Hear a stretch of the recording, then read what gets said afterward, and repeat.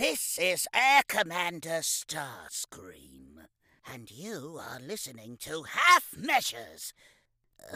Half Measures?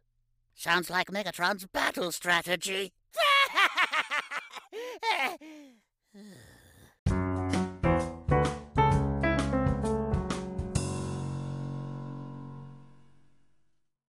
This episode of Half Measures is brought to you by Time Travelling Team. I'm Trisha.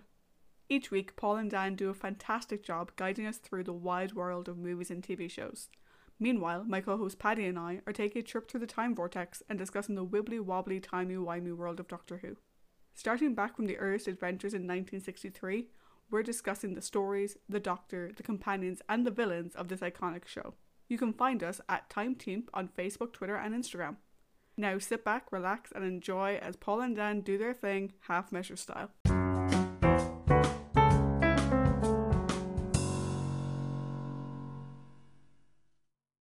Kia ora, and welcome into another episode of Half Measures, the weekly podcast where we talk about the movies and TV shows we've been watching and which ones we recommend you check out. As always, I am joined by my co-host and friend, Mr. Daniel Whiting. Dan, we've finally seen the back of 2020. Happy New Year, sir. Happy New Year, my friend. I can't say that I'm sad to say goodbye to 2020.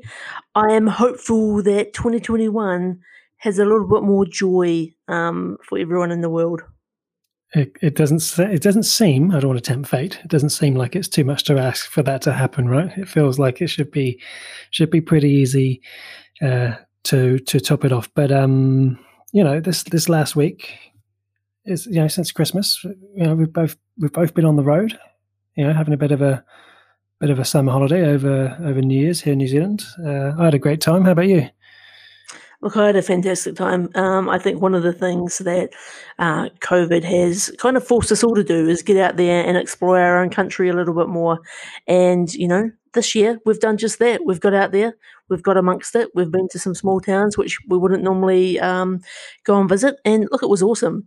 A lot of sunshine, a lot of fun, a bit of TV watching. And I can't wait to spend another year with you, Paul. Another year in the Half Measures prison. Prison. That's great. I always wondered what the P standard for when you abbreviate HMP. Now I know.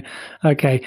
Look, I think, because we were on the road, we had a talk and we thought it would be a good chance for us because, we haven't watched as much TV being on the road. Maybe we look back at our favorite TV shows of 2020. So we're going to give you our top 10 TV shows today and we'll see where we're in sync. We'll see where we're not. And Dan, I think we agreed we're going to hand out our awards to our winners via social media and see if we can break the internet.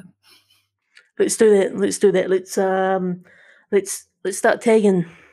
Good. I also think it's a good way to kick off the new year because for anyone who's been with us since the start will recall that back in the days when we were recording with just an iPhone on a table in a room, our very first episode of Half Measures. So was that not public? I'm pretty sure I saw it if you look on the IMDb page, it's on the trivia. It's in there. Somehow it's got in there.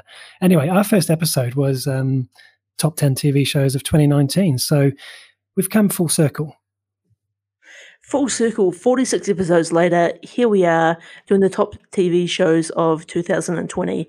Now, something that I quite actually enjoyed about doing the top 10 of 2019 with you is it actually gave me a few recommended TV shows that weren't even on my radar. Now, obviously, we've been talking just about every week since then, so I'm not sure whether we'll have as many surprises for each other, but, maybe one of our listeners might pick up a gem that they can watch over this holiday season.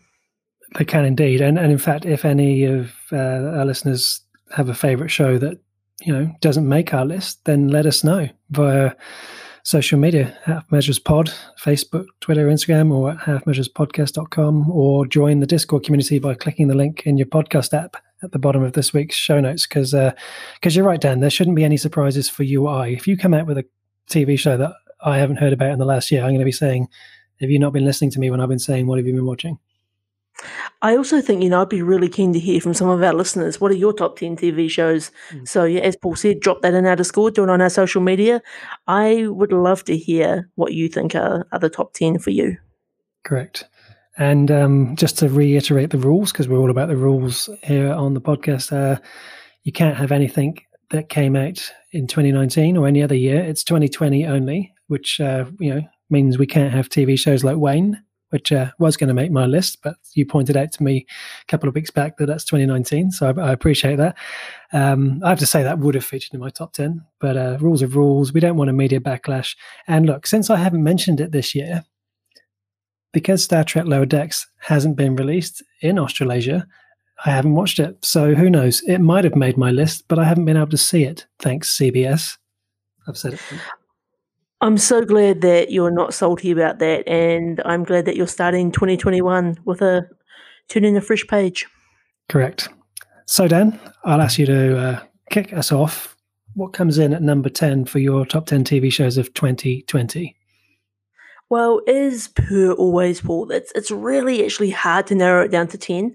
And one thing that we've always talked about is, though there's kind of a loose order to this, on any given day, any given mood, you might kind of reshuffle some of these around. So though we're doing it sort of as a 10 to 1 countdown, I think it's not necessarily highly ranked, though it is for the sake of the podcast. So I'm going to come in with number 10 with a new TV show for 2020, one that I mentioned a few episodes ago on the Half Measures podcast, and it's one on Apple TV called Ted Lasso. Now, this is the quirky TV show basically about an American coach who takes over this football team. And when I first started watching it, I wasn't really sure it was hitting all the right notes for me. But by the time I got to the end, it was actually just the actual TV show I needed. It was just the cup of tea I needed. It was uplifting. It had a good plot. It had a few laugh out loud moments. And as far as new content on Apple TV goes, this was actually really good. And so I thought to myself, you know what? You, my friend, are going to the number 10 on Daniel Whiting's Top 10 TV of 2020. A few weeks ago, just prior to Christmas, I remember you making a remark about me being an Android fanboy, and here you are, the Apple fanboy, with the TV shows that I can't see yet. So I can't respond to this in terms of having watched it because I haven't seen it. But as I said to you at the time when you mentioned it, it definitely is going to appeal to me. A TV sitcom based on an actual, British football, proper football. Sorry to Edinburgh American listeners. It's just got everything in it for me. So as soon as that Google Chromecast thing becomes a reality that you told me about a couple of weeks back, I'm going to be in on this.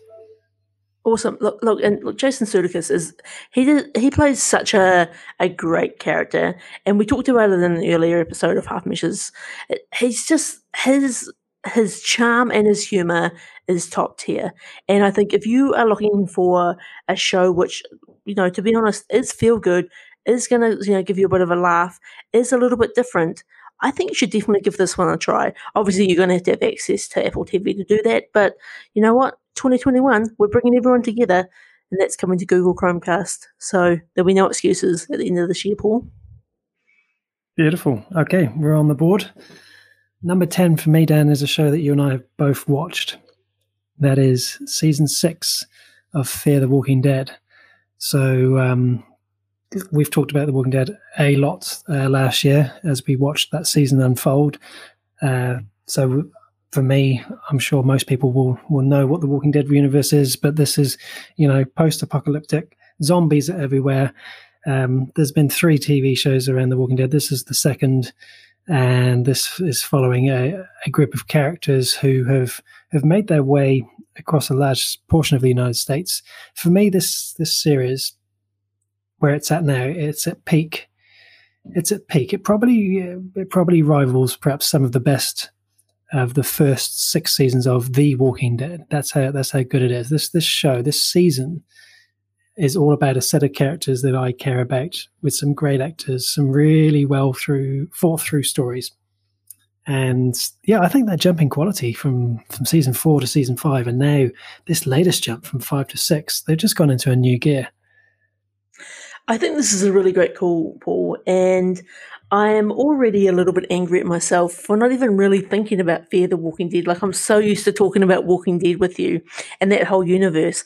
I didn't even think to include this show in my list, but this is a great shout. And we've long talked about Fear the Walking Dead being some of the top tier Walking Dead, like you just said. And I think if you're looking to get into the Walking Dead universe, this could be the one to get into.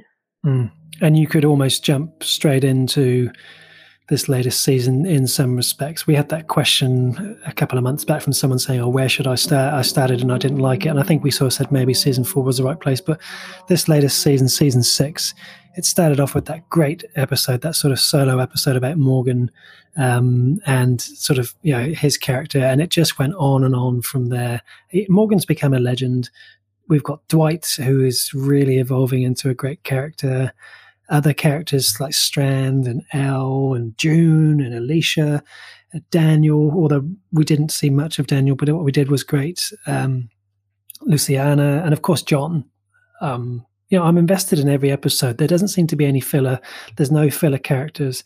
It used to feel a bit like the B Team, when sort of like the main season was The Walking Dead, and then in the off season the Fear the Walking Dead would come out. But now it's the A Team, and when I think about 2021 Walking Dead, this is the series that I get most excited about because I feel like they've got everything in the right place at the moment. All the production values, the characters are well thought through, and it's in a high spot, which is what I think this franchise needs at the moment. It's a great call. We've come in with our number 10s, and we're not even in sync yet. That's incredible, Paul. I love it. Incredible. 9 down. All right. Number 9 for me is I'm going to go with a Netflix original. I'm going to go with Sex Education. So this is, again, another TV show I've talked about quite a bit on the podcast. So the basic plot of this is a teenage boy with a sex therapist mother teams up with a high school classmate to set up an underground sex therapy clinic at school. This TV show is so charming. It's so funny. It's a lot of fun. It stars Gillian Anderson in a way that I've never really seen Gillian Anderson before. And I just really enjoyed every episode of this show, and I cannot wait for season 3. It's a show where the characters are quirky and interesting. They've got some pretty crazy stories going on in their lives. I couldn't even imagine what it's like to be a young person in 2020. And I think this TV show does a really great job at bringing it to life and putting on the table like quite a few taboo topics, and it's just a lot of fun. Samara and I really, really enjoyed this one, and so that makes my number 9 spot. Awesome. That one got added to my list a while ago when you talked about it, and I have to admit we haven't got around to watching it yet. But I think the plot works so well with the fact that it's done with that comedy element. That's what makes it sound really, really appealing, and a really interesting looking cast with Gillian Anderson, who I'm going to talk about later in this podcast, actually on another show. Spoiler alert. She's a great actress, and so be interesting to see what she does in this one. Awesome. What about number 9 for you, Paul? Well, number 9 for me, I am taking us straight into the world of Star Wars, and I'm going with Clone Wars season 7. So and Dan, do shout out, as both of us should at any point, if any of the shows that we mention appear on your list as well. So this is animation for anyone who's unaware, who hasn't been listening to the podcast previously.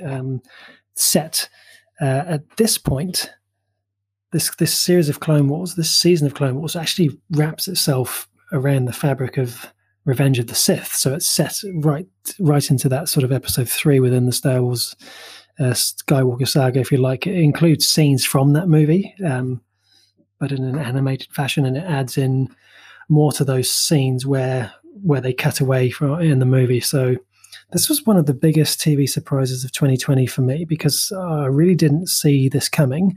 I think at this point it brought the Ahsoka character back to our screens at a point at least at this time, where we didn't necessarily expect to see her character again, for all we knew back in those days. So it was a real welcome surprise. It was a really good way to end this series. So this was the seventh and final season of the show. The show had been ended quite abruptly and not really in a satisfying way some years earlier, and so they listened to their fans, which is something I love, and they said, "Here's one more season, let's do it right," and boy did they do it right. Another great shout, Paul, and I think those, like we've talked about, those final 4 episodes of the Clone Wars Season 7 are some of the most rewarding, fulfilling, enjoyable Star Wars, kind of like, I want to say side character, but, our less mainstream characters. And I think they're in the process of becoming less mainstream now. But it was just so good.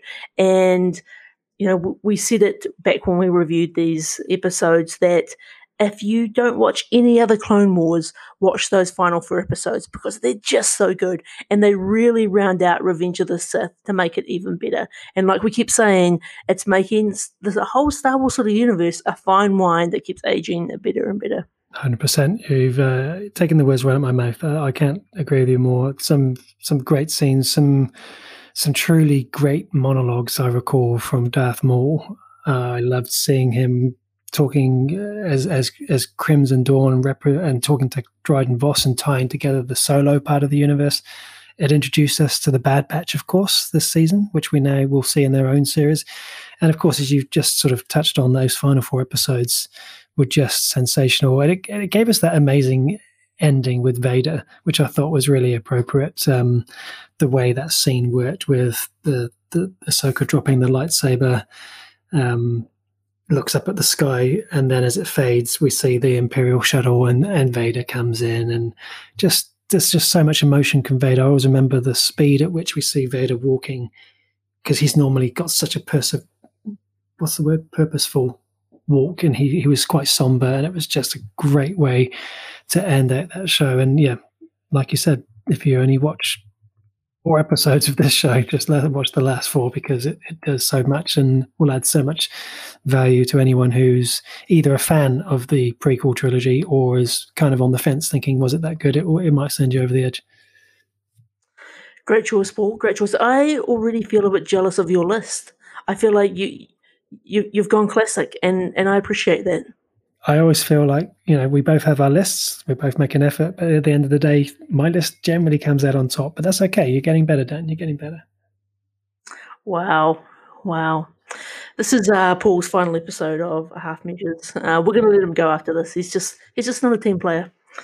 So on to number 8 for me is I'm going to go with another new TV show. This one is called Gangs of London. So you may recall me talking about this a few episodes ago. So this tells the story of London being torn apart by turbulent power struggles of its international gangs and the sudden power vacuum that's created when one of the head of London's most powerful crime family is assassinated. Now, this TV show, as you may recall, I said, is a little bit of a slow burn. It takes a couple of episodes to really get into it, but once you get in, it was so good. And I think it was around episode 3 or 4 that it really hooked me. But I thought this was top tier television for me. I've always said I've really enjoyed that sort of BBC style sort of storytelling. This is obviously an AMC series done with Sky, but it's just so good. There's so many great actors. There's so many great stories to be told here. There's so many plot twists. I can't wait for season 2. And this is one of those shows, if you're looking for something dark and gritty and action-packed with some good stories, this is probably one that you need to bump up on your watch list, Gangs of London. So in New Zealand, you can find that on the Neon platform.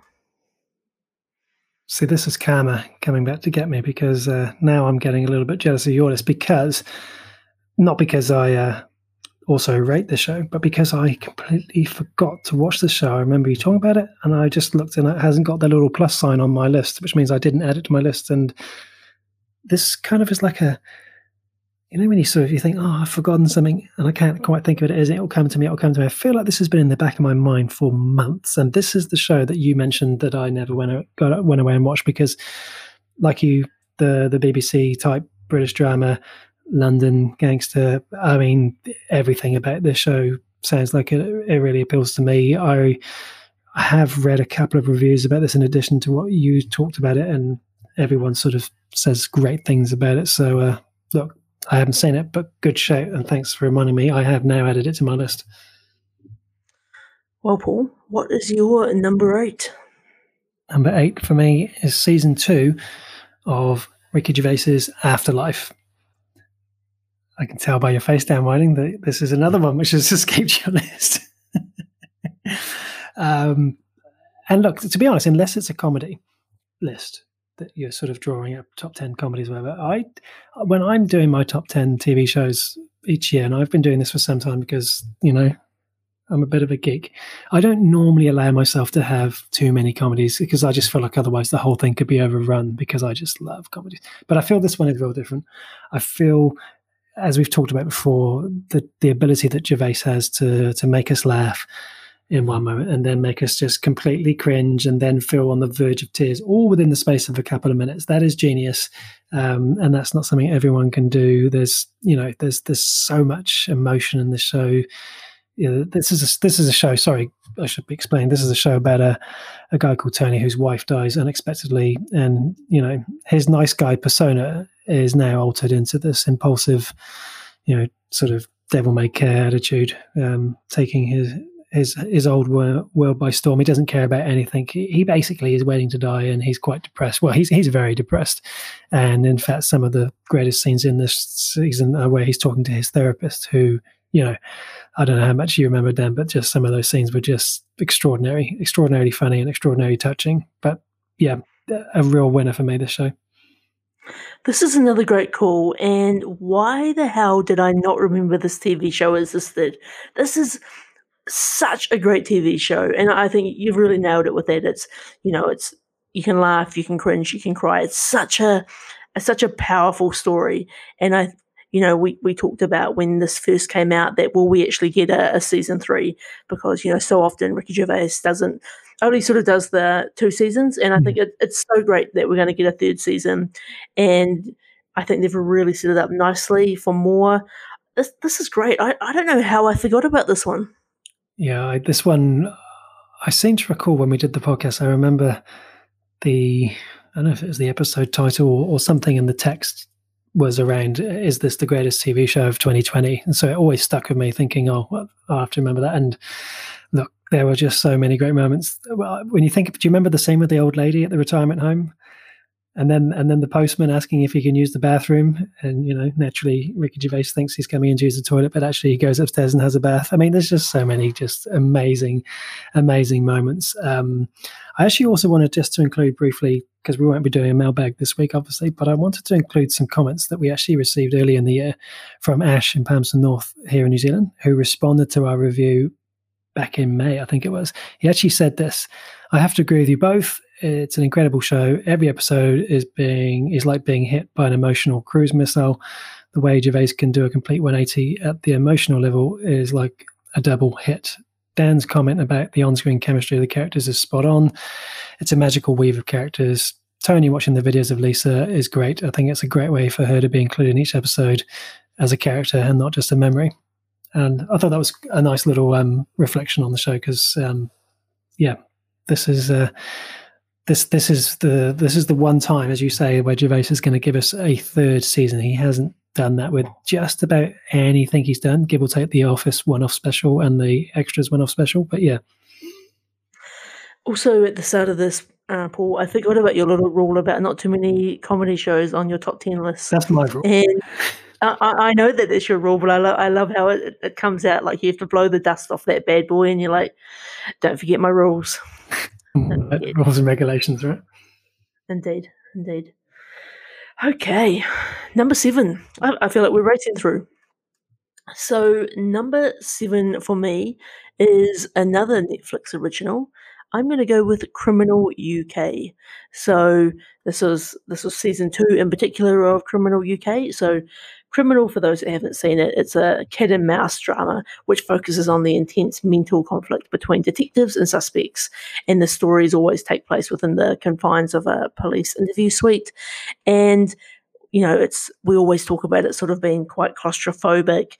There's often only, I don't know, half a dozen different sort of angles that different shots are filmed from.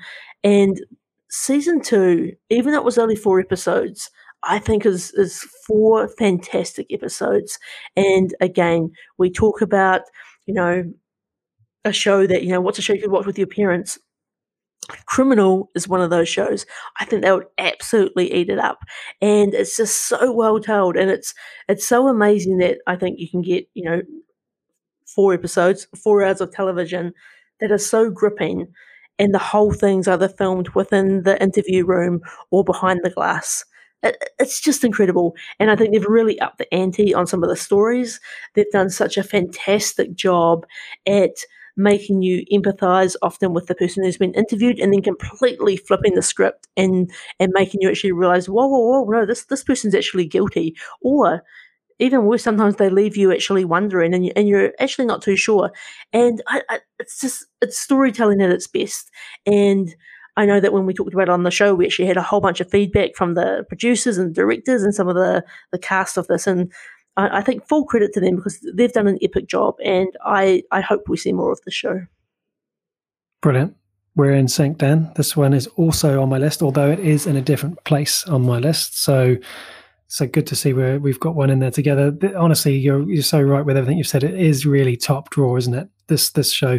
I think the final episode out of those 4, I think for me was possibly the best. I sort of like the way, if you remember, they changed direction from one case to another. That was an interesting dynamic as well. There were so many great standout performances in that season. Kit Harington in episode 2 was fantastic in that role. That arrogant, smooth-talking real estate agent. I can't remember her name, but the one who played, I remember the character's name was Danielle, and I remember because she just really annoyed me, and I just remember thinking, what a great job that actress had done, because the character really annoyed me. That's a really great sign of great acting. Like you said, just that. Sharon Horgan? Correct. That's the one. Thank you.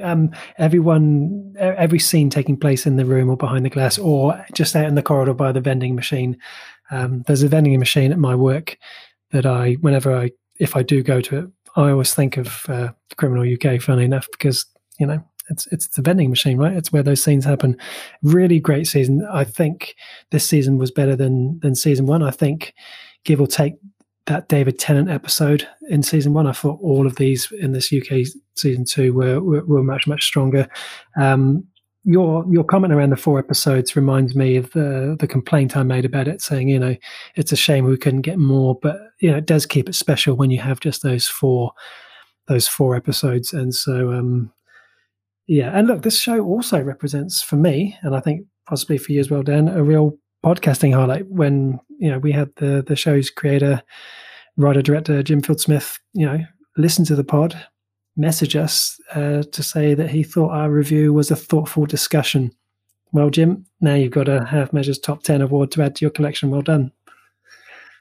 That's us, a thoughtful discussion. That's what we like to bring to the internet. Yes, awesome. All right, Paul, back to you.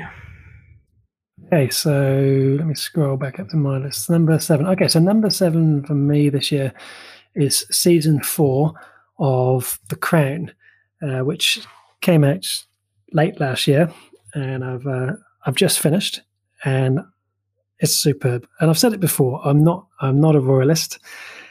I don't really have a strong feeling either way in the whole monarchy discussion, to be honest. But this show is top tier for me, and this season, in many ways, was perhaps the most compelling for me, as so much of it happened in the 80s with people that I grew up seeing and hearing about in real time, on the news. And Gillian Anderson, this is where I wanted to mention her. Her performance as Margaret Thatcher is absolutely sensational. Without doubt, it is the most, what's the word I want? Complete, I would say. The most complete Thatcher performance of any actress I've ever seen her take on that role. And kudos to her, because that's why I'm keen to see to give that sex education a go, because other than like X-Files, Hannibal, and The Fall, I just feel like I haven't seen her in that much. I know she's been in a bunch of stuff, so this is a real headline role. She nailed it. And then I'd also mention Emma Corrin, who plays the part of Diana. Her likeness in terms of the way she moves her head and her eyes, her fashion sense, her hair, so much is so authentic. And, I don't want to overplay the impressionism that's going on here, but I just feel like because this is, a true story, it's based on real events, so much of that is important when you're watching a show like this. But the story that she tells, the life that Diana lived in that marriage, in that family, like, it's extraordinary. The royal family do not come off well in this season at all. I wouldn't say it leads to people maybe hating them, but it certainly maybe just gives a little bit of a closer look. And it's this is where this show's quite hard to watch, because it's just so sad thinking about inevitably what is to come with Diana, unfortunately. But it's amazing. And the last person I have to mention is just Olivia Colman as the Queen. She is superb as the Queen. I don't think I've seen anyone else do a job better than this. I really thought Claire Foy and Matt Smith were good as the Queen and Prince Philip before, but she's sensational. It's great that this has made it into your top 10, Paul, because I remember you talking about at the time being unsure about the change of cast again, and whether it was still going to be enjoyable. But it's obviously good to hear that it's still hitting its stride and doing the right things for you. Yeah, and we've got another change of cast coming up for the later seasons, which will be even more modern, which I think will capture so much of a wide audience, who will be aware of the events that have transpired. But just a quick mention to my favourite episode in this season 4. It was about this guy, and this is again true story, about a guy who's on the benefit. He's unemployed. He's having a real hard time. And he goes in to collect his benefit money every couple of weeks. He doesn't like how he's been treated there. So the lady there's at the door sort of says, "Oh, well, if you've got a problem, go see your MP." And so he does. He goes and sees the MP, and the MP's really, played by this really uncaring, unempathetic guy. And he says, "Well, if you've got a problem, maybe talk to the Queen." And that is literally what he does. And he just goes and gets on a double-decker bus and climbs over the fence. And just watching how in the early 80s the security was so lax, and then watching him make his way through the palace, just hiding behind statues and things whenever anyone does come along, and he makes his way all the way to the Queen's bedroom. This is a true story. He got and sat down on the bed with the Queen and had a chat with her for a while. It was an extraordinary episode. I honestly, like I say, it's not about whether you're a royalist or not. I just feel like this show is quite a compelling watch. You've done. I've been talking about for a while that I need to put this on my watch list, and I think I'm going to have to get into it. I think I'm intrigued enough. I'm interested enough. I'm kind of interested in a whirlwind tour through history around this sort of topic. So yeah, I think I'm going to give this a go. It's my only show this year that is sort of represents a true story. Whereas last year I had a couple. In fact, my number one last year was Chernobyl. So this is the only thing that's in my list this year, which is based on real events. I'm adding it to the list, Paul. I'm adding it as we speak, so that when I'm next looking for a show to binge, this will be on the list. Good call. What is your number 6, 10? All right, number 6 for me is another new TV show, and it's one I've talked about before, Lovecraft Country. So in New Zealand here, it's on Neon, and so basically the premise of this show is it's a series about a young black man who travels across segregated 1950s United States in search of his missing father, learning of dark secrets plaguing the town on which famous horror writer H.P. Lovecraft supposedly based the location of many of his Victorian tales. So this was a real surprise hit for me, and it, we talk a lot on the pod about how 2020 has been a bit of a flaming garbage truck, and some terrible things have happened in 2020. And I think this kind of brings, it touches on some of those, particularly around racism, particularly around how terrible people have been treated throughout history. And I think what this does is it it tells a story about issues that are still facing society, but it adds a science fiction twist to all of them, and it's it's quite a complex and well crafted story, and I think they've done something really awesome with it. I'm intrigued to see what they do with season two, and I think, unlike when Samara King says to me, "A Discovery of Witches is a smart TV show," this truly is a smart TV show. Like, there's so many twists and turns in here that it's top quality. So if you haven't watched any Lovecraft Country and this genre has any interest for you, I highly recommend getting around it. It's a lot of fun, and added to that, it's got a killer soundtrack, and it does a really great job of mixing some modern music with some 1950s music to really sort of up the swag level, shall we say? I was going to ask you, as we got closer to number one, if the Discovery of Witches show was gonna make your list, but you've nicked that little joke from me, so nicely done. I remember you talking about the show. I remember the reaction we got in our Discord community as well. A lot of love for the show there, and in fact, I was just checking there whilst you were talking. This was like our second highest Instagram post review of the year as well. And we did like 200 posts, so there was a lot of love for this online as well. It is on my list. The lead actress, Jurnee Smollett, she was great. She was great in Birds of Prey, is what I mean to say. I really enjoyed her in that as Black Canary, and so that sort of made me think, oh, there's another reason to give this one a go. So yeah, it has been added to my list. Didn't get a chance to watch it over Christmas and New Year's, but we'll see how we go in the rest of the year. Very good. What have you got on your list? Okay, so Paul Canal is now going to return to type a little bit. So here we go. Bear with. Season 1 of Star Trek Picard. So, of any TV series that I have ever seen, this series, this is the first season, is the most unlikely sequel I ever expected to see. In fact, that's a really good idea for a podcast, Dan. Sequels we never expected. I guess for me, this was like an experiment that carried a certain amount of risk of failure too, because Patrick Stewart, at the age of 80, returning to play the role of Jean-Luc Picard 26 years after The Next Generation.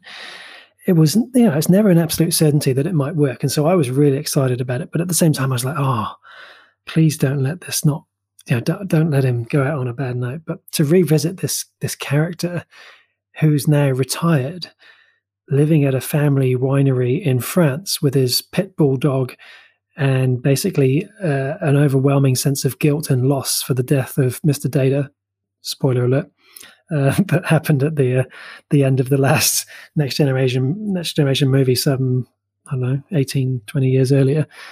But this show has just been an absolute success. The ratings across the board have been high. That's why it's here in my top 10. It's really a show that I'd never expected, and I've just been so delighted with just how great it was. I cannot wait for season 2 of this one. Look, I think, as you know, Paul, I've been on a bit of a Star Trek journey this year, and people are just nonstop asking me, have I watched Picard? Andy King from New Plymouth is always asking me, have I watched Picard? And I'm going to, once I've caught up with Discovery, I think I'm going to have to try and work out a way to jump into it, because I'm just hearing nothing but rave reviews from yourself and Half Measures fans alike. Yeah, no, definitely Andy King is right on the money there, because this Picard that we meet here in this show, he's very different to what we met in 87. He's a little older. But what I will say is that he has this speech in this episode, in the pilot episode, that I think is his greatest scene in Star Trek of all time. So that was like straight out the gate, episode 1. I was like, wow. On reflection, now looking back, it was quite a few months back. It was just fantastic. And so, yeah, like you said, when you went on this journey into watching Star Trek, and we talked, where should you start and whatever. This is a show where I believe your appreciation for it going in will be immeasurably higher if you've watched Next Generation, or at least a good amount of it first. And definitely the final Next Generation movie where, as I alluded to before, Mr. Data gets killed off to save Picard. But yeah, I feel like if this was a show about a random captain who was going on one more adventure, I'd still watch it, but I don't think it would be successful. The strength of the show is all about Picard himself, and I'll talk spoilers because this show's been out a while, but there are some characters that show up from the Next Generation. We're talking Riker and Troy and flashbacks of Data that just make for some truly great fanboy moments, I guess. And yeah, I just thought we'd said goodbye to this character, and now I just can't wait for season 2. This is one of these great things about being a fan of some of these genres. Like, we're getting TV shows that we could have never imagined in our life, and it's so great that they're able to bring them back. I think the real shock moment for me, and it makes sense, but I hadn't really thought about it, is Jean-Luc Picard being 80 years old. Like, that's crazy. Well, yeah, Jean-Luc Picard himself is older than that in the series, but Patrick Stewart being 80, that's the thing, right? I mean, he still throws himself around a little bit in the show, but what really makes Picard is, of course, that wonderful voice. And with all due respect to Patrick Stewart, frankly, when he was playing when he was playing Picard in the 80s, he was younger than we are now, and I felt like he's always looked about 60. That's extraordinary, right? It feels like, That's crazy. Yeah. That's crazy. Crikey. All right. Number 5. We're at the halfway point. What do you got? So number 5 for me is the Amazon original, The Boys. So The Boys is the superhero TV show, basically a group of vigilantes set out to take down a group of corrupt superheroes who abuse their superpowers. And this is based on a graphic novel. We're on to our second season. Stars a whole bunch of great actors: Carl Urban, Jack Quaid, Anthony Starr, Erin Moriarty. This is such a fun TV show, and I really just love how aware of itself it is. I've talked about it a lot in the sense that it's so great seeing the other side of what a superhero means. And when we have these big blockbusters like the Marvels, the Iron Mans, the Batmans, the Wonder Womans, and the example we always use is when somebody gets thrown through an office window, people are going to get hurt. There's casualties of that things. There's marketing campaigns around these heroes. There's a whole machine of how these things happen. And I just think this is such a fresh take on a genre which has really been heavily played out over the last 15, 20 years, to kind of look at it in a whole different way. It kind of deviates a little bit from the graphic novel, but I think it's holding its own, which I think is really good. And I think season 2 has really set us up for an even more exciting season 3. So I know that this is one that you started, Paul. Is that right? Yeah, that's right. Yeah, we started season 1, and same as we did with The Watchmen, and we said, we'll go back to it. And we've done The Watchmen. We haven't done The Boys yet, but it's still there. The appeal, largely for me, is still around Carl Urban, just a great actor, and I've seen some of the delivery of some of his lines, and it's delicious, to be honest. I always appreciate, Dan, your commitment to with not just this, but also other shows like The Walking Dead and other things where there's graphic novel tie-ins. You've always got that background. You're kind of the Wikipedia of these things. You sort of have that ability to see how things vary from format to format. So look, 8.7 out of 10 from 250,000 people voting. Sounds pretty good. It's got to be watched. I've got to get it on this year. I would be so envious to have not discovered The Boys and just all of a sudden be able to binge 2 seasons of it.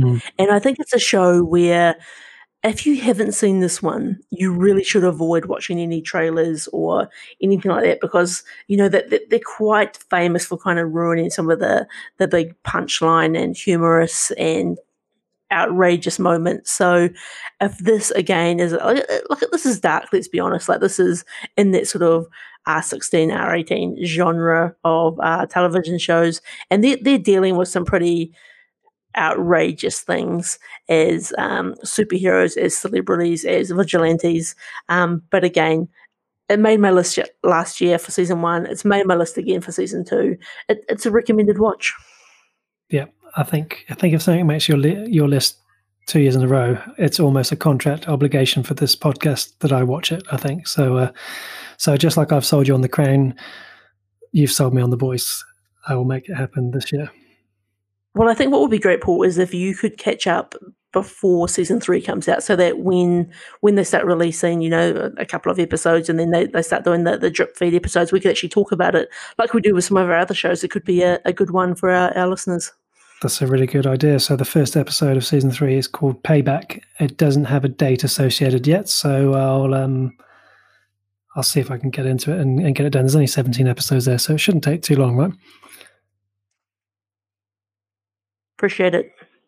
Number 5 for me, Dan. I'm annoyed that this is at number 5, just looking at my list, but I can't move it any higher up because it's just that good for me, was the final season 8 of Homeland. So, look, this is another show that we have talked about on this podcast a lot.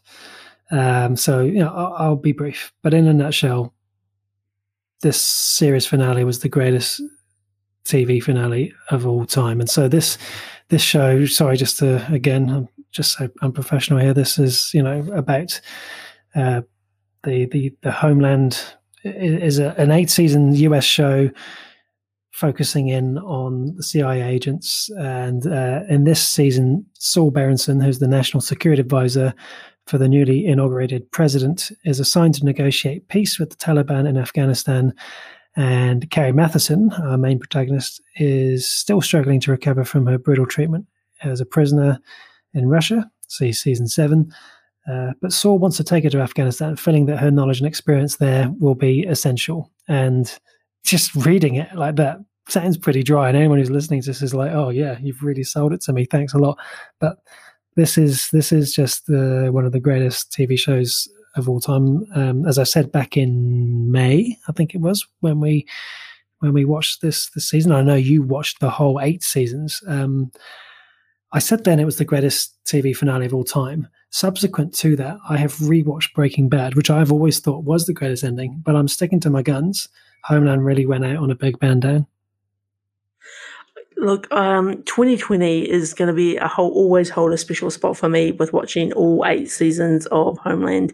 And again, as much as I'm giving Samara grief about his discovery of witches, it's because of her that we started watching Homeland from the beginning.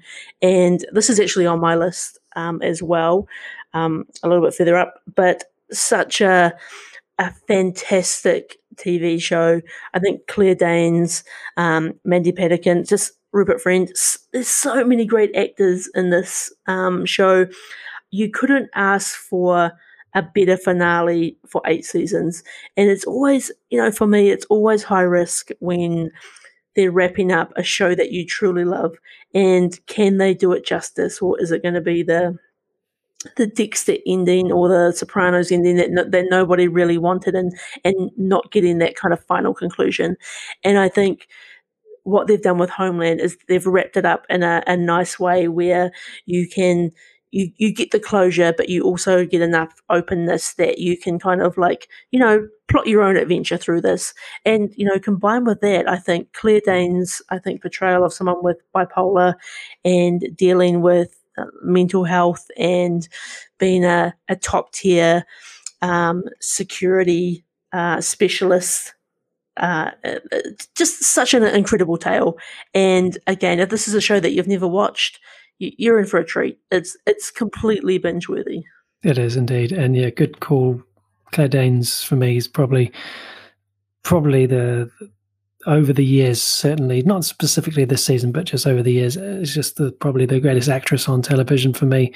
If you like your TV tense, this is the one for you. Carrie Matheson, Saul Berenson, Max, all of these guys, their stories intertwined amazingly for this final series, and literally right up to the credits. You're sort of not sure if there's another twist coming. I feel like this season there was some story plots that acknowledge the types of things that have been happening in 2020, in 2019 as well, under the watch of President Trump. And I feel like they really didn't hold back any punches at times, and I really appreciated that.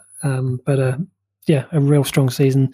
I'm really pleased it's on your list, and I'm not surprised it's further up. I just said before, I'm annoyed that it's only at number 5 on my list, but that's the way it goes. Let's see, what have you got for number 4? This is going to be short, Paul, because my number 4 is Homeland, season 8. So came in pretty close, but this really was for me one of those shows I could have moved it easily to sort of that 2 or 3 spot on any other given moment. There's nothing more to say apart from what you've already said. Top tier television. And so for me, Homeland season 8 is my number 4. So I'm going to kick the ball right on back to you. What's your number 3? Sorry, no, what's your number 4? My number 4? I'm skipping. Yeah, God, don't terrify me like that. I've got 4 shows I need to fit into these last 4 spots. So number 4 for me is season 6 of Bosch. I really enjoy Bosch. Season 6 was so solid. I can't believe actually that the current season that they're filming, number 7, will be the last. It's just such a straightforward show with some really well-written stories, and this season those characters this had a level of complexity that meant I was never able to guess what was going to happen next, and I've become almost obsessed with this show. My obsession with Bosch has reached new limits this year. Dan, you may recall me telling you off air a few months back that our dishwasher broke, so when I went into the store to buy a new one, the only input I had to say was it has to be a Bosch, and luckily for me, the guy in the store never asked me why. But I just love it. And season 6 is one I definitely, even if you haven't watched the previous seasons, I reckon you could jump straight into season 6. High ratings again this year with high 8s and 9s across the board.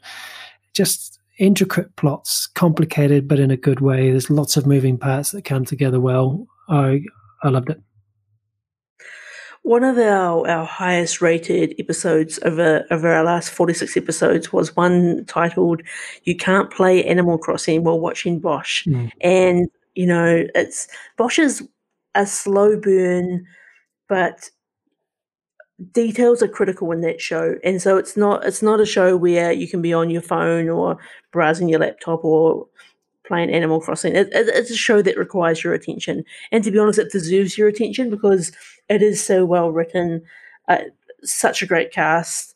And look, this is again, Paul, this is a great shout. And if you're looking for something a little bit different, a little bit of a different type of TV show, then you couldn't go wrong with Bosch. And the fact that there's already 6 seasons out there, that's just awesome. And I think this show, particularly probably outside of America, probably doesn't get as much love as it deserves. Correct. No, I think you're absolutely right. I see a lot of online petitioning, for want of a better word, to save Bosch and have more seasons, and it does get a lot of love in the US. What I like about it, particularly for a cop drama as well, besides the cast, which are great, it doesn't, and I've said this before, it doesn't rely on the action too much. It's slow, it's deliberate. You see things happen that seem arbitrary, but then later on, those details become absolutely pivotal to the stories you kind of expect in police work. And then because it's so sparing with those action scenes, when there is an action scene, it's really adrenaline fuel and you really appreciate that change of pace. So, look, I'm looking forward to see what they do with the final season. And the other thing I was going to mention to you, I made a note of here. This is the podcast that we keep threatening to do, but we've not done, the top 10 TV theme songs. I think Bosch has the best theme music and opening credits of any current TV show for my money. So that's an extra award for you there, Bosch. Great choice, Paul. Great choice indeed. All right, so on to my number 3. So This is a show that, Paul, I've been telling you to watch for a long time. I feel like you still haven't watched it. I'm not happy about it. I want you to fix this in 2021 because I think you're going to enjoy it and you're going to be mad at yourself for having not watched it.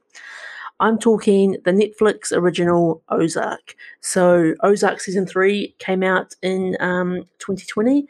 So basically the premise of this show is a financial advisor drags his family from Chicago to the Missouri Ozarks, where he must launder money to appease a drug boss. And it stars Jason Bateman. This show, if you like Breaking Bad, this show should be right up your alley. It's got cartels, it's got money laundering, it's got complex plots, it's got lots of twists and turns, it's got some super quirky characters that keep it interesting. There's some real edge of your seat material throughout this season, and I think season 1 and 3 are some of the best Ozark that there is, and there's another season due to come out this year, and this is a top tier television show, and I don't know how often, Paul. I'm telling you off now. I don't know how often I can tell you to watch this show, but you need to bump it up your list because, again, it was on my list last year. It's on my list this year. It's just so good, and I just think it ticks all of your boxes. I don't know what's holding you back, but get amongst it. You'll enjoy it. It's a money back guarantee. I'm going to annoy you even more right now because I've been sitting here doing the math and panicking, thinking, because I've been trying to work out your list, right? And so I'm thinking, so this is your number 3, yeah? And so I've been thinking, I'm pretty sure I know 2 shows that are going to have to be in this list, and you haven't mentioned either of them yet. And I'm thinking, but now I'm thinking there's 3 shows. So then I spent all that time that you were there sitting there bollocking me, searching Cobra Kai, only to realize Cobra Kai aired in 2019, so that's not on the list. So that whole time was wasted. Everything you said was great, Dan. I will make an effort to watch this show. This is something that's been recommended to me now by 4 people.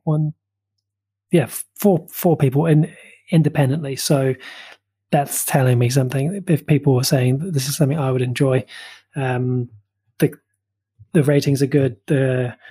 There's a lot about this show that appeals. Jason Bateman himself is enough to get anyone, interested. He's just fantastic. So, okay, I hear you loud and clear. Even if I wasn't paying that much attention, I'll make an effort. If you don't get it on the list, I'm going to contact your wife direct and make sure she gets it on the list. I don't know how I'm going to do that, but I'm going to find a way. Yeah, a direct line. That's what you need. A direct line. Yep, that's what I need. All right, Paul, what have you got at number 3 for me? So number 3 for me is a show that we've already talked about, and that was my Criminal UK season 2. So that show, an indication of how highly I rated that show. It made it into the top 3. Spoiler alert: the only show in my top 3 that was from the UK. So yeah, that was mine. So we've got 2 to go, Dan. I'm not a betting man, but if I was, I reckon I'd be able to call them. So why don't you go ahead and put me out my misery and give me your number 2? Number 2 for me, surprise, surprise, The Mandalorian season 2. Are you in sync, Paul? We're in sync. It's my number 2 as well. I just think that, The Mandalorian season 1 was something a young Daniel Whiting could never have dreamed of. Season 2 took that, kicked it out of the park. Someone ran with it a million more miles. Has been doing, I don't know, jump kicks and flips and Cobra Kai the hell out of that to turn it into something even more epic. We've got so many great characters. We've got Ahsoka Tano. We've got Boba Fett. We've got, and there's so much more of the Mandalorian universe still to explore. Obviously, like we've only just hit the final, so we're still processing what all of that means. But there's the announcements of the new TV shows. I'm just so amped for this, and this is a Star Wars fans biggest fantasy. I just didn't ever imagine how a live action TV show would work, and they've just done epic things. And just a complete shout out to John Favreau and Dave Filoni, because I just think that they have cherished this. They've held it with care. They've done all the right things. They are exactly the right people you want looking after the show, and I just can't speak more highly about it. You've said some great things there, Dan, and I was going to make a shout out to Dave Filoni and Jon Favreau as well, because those two people, for my money, should never work on anything ever again in this world other than Star Wars. They should just be now locked into a lifetime contract for Lucasfilm to produce The Mandalorian and whatever else is to come. It was really hard for me not to put this one at number one.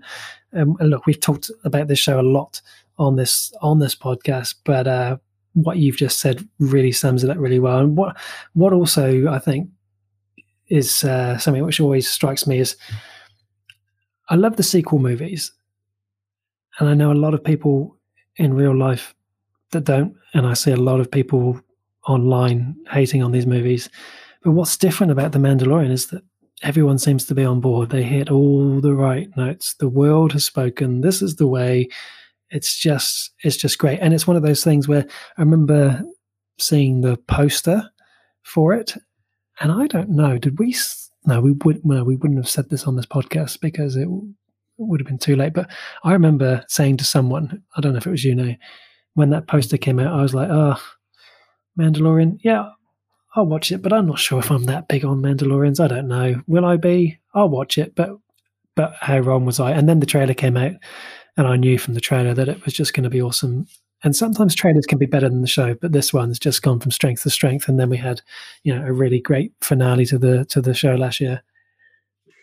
You did say that to me, Paul, and it was at that moment that I really questioned both our friendship and your commitment to the Star Wars universe. Correct. But you know what? You've pushed through that. I think you know that this is the way now, and we can all learn from mistakes. We've all said some things that we regret in the past. So Dan, we're at number one. I have to ask you the question, but I presume we are in sync. If not, we will genuinely have problems, and we may have to discuss them live on air. What's your number one? You know what? I think you can say it, Paul, because we're definitely going to be in sync here, and I want to give you the honor of saying the number one that we've both got. I'm so confident that it's the same thing that I'm giving you the reins. Better Call Saul. You got it. You got it in one, friend. This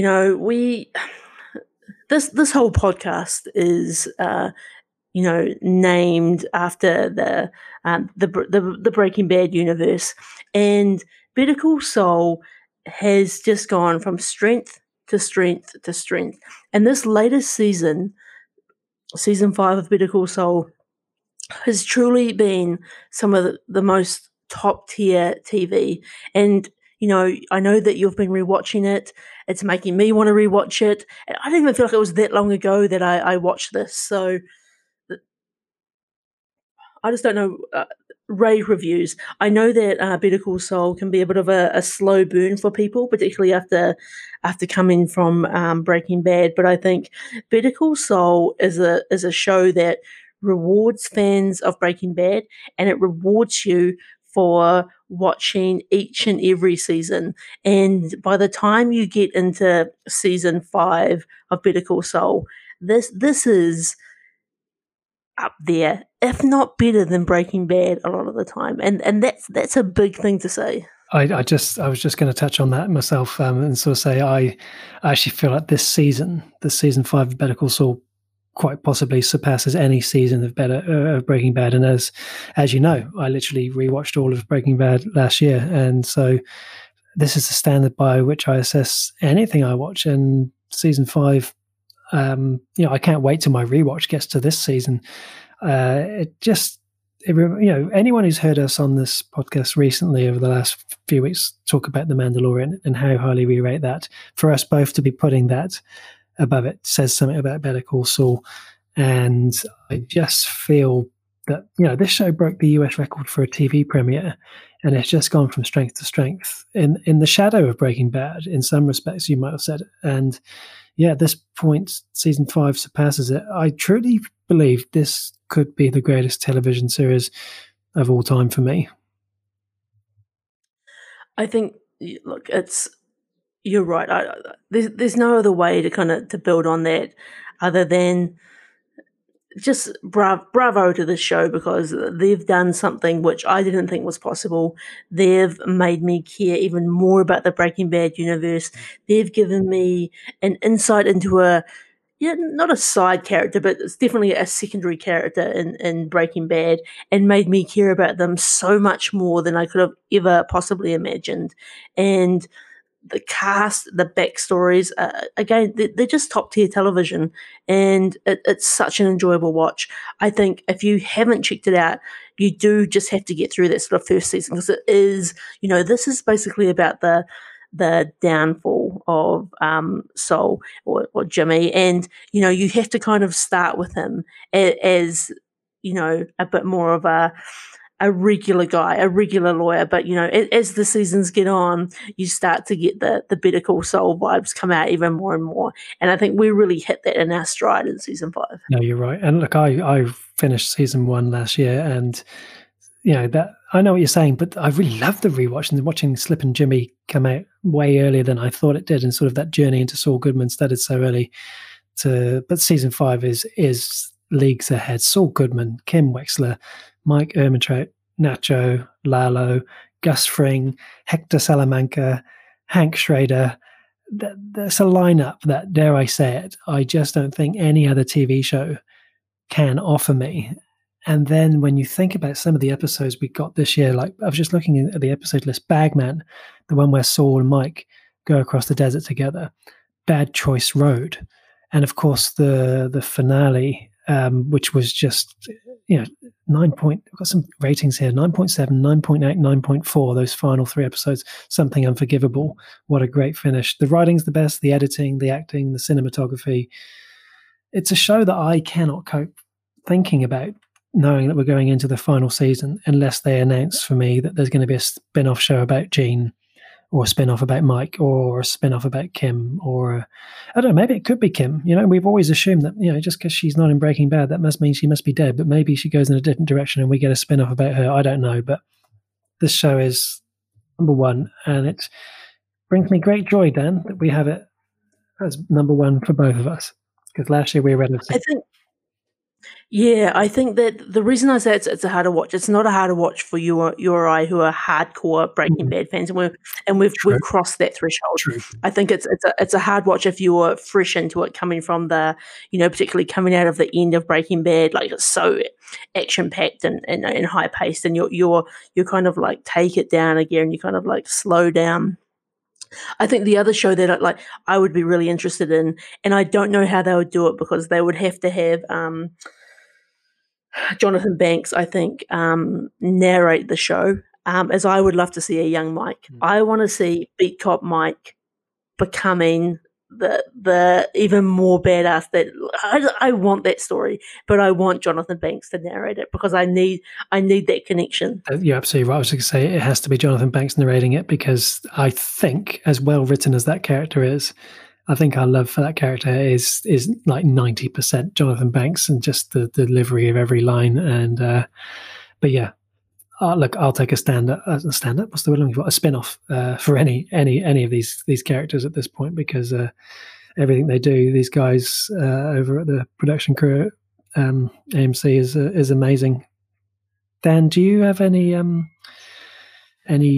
close calls? Any shows you want to give an honourable mention that didn't make your 10? It came close. Okay. Well, one that I, up until, seconds before recording this, that I did have on my list was season 2 of What We Do in the Shadows. And I was just so close to do I put it back in there? Do I bump out Ted Lasso? And I thought, you know what, I'm going to go for a new show. But, What We Do in the Shadows is another top tier TV show for me. So funny, just builds on that universe even more. okay, I know you've got the vampire phobia, but if you're into that sort of, that kind of like, uh, I almost want to say Kiwi humor, even though it's obviously made in America now, but built on the original movie that Taika made here in New Zealand. It's just so good. It's so good. If you're after something a little bit funny, a bit of a palate cleanser, then I think that's one to watch. What about you? Yeah, so the two for me that came close was Hunters, the Amazon Prime show with Al Pacino, and also Star Trek Discovery, which was a big call for me because it made my list quite easily last year. And this season, the first 3 episodes were stronger than any other Trek I'd ever seen. And then, it hasn't made my top 10, tells a story as to how that season progressed, and kind of lost its way a little bit in a dip in writing, a little bit too much technobabble, perhaps, a little loss of direction for me, but still, it was close. It was still close to the 10, don't get me wrong, it's still good. And then, of course, there were the shows that didn't qualify, which is why I was so confused. I thought, oh, Dan's bound to have Cobra Kai, and I was like, how can he have Cobra Kai, Mandalorian, and Better Call Saul? He's only got 2 to go. I couldn't figure it out. So yeah, I had Wayne and I had Jack Ryan as shows that I thought might have made it, but of course they were 2019, and we never got a season of Handmaid's Tale this year either. So so that obviously didn't figure because that's another top show for me. But no, it was good fun and a great list then. Did we get any Brooklyn Nine-Nine this year? Was that last year? I know I watched it this year, but I don't actually know that it came out this year. Yeah, I think it might have been the year before. What was it, season 7? And I'm just doing a quick real-time look at that. What do we got? Oh, no, that was this year. So that probably would have been I thought the season of Brooklyn Nine-Nine was good. Again, though, to bring in your rule, I don't think you can have too many comedies in this list. I think it's okay to have 1 or 2, but it would be quite easy to fill the list up. For sure. Well, a great way to kick off the new year, and there we're back to normality, back to work and all the rest of it. We'll be back to watching our shows and we can resume normal service next week. But I guess, again, anyone listening, let us know if you agree with any of our choices or strongly disagree, or like Dan said, if you think there's another show in there that should be in the top 10, get in touch with us on the social media, or you can even leave us a voicemail. Don't forget, if you head over to anchor.fm/Half Measures Podcast, you can hit the voicemail button. Why not leave us a voicemail? We haven't had one of those for a while. I think the last time we had that was Starscream.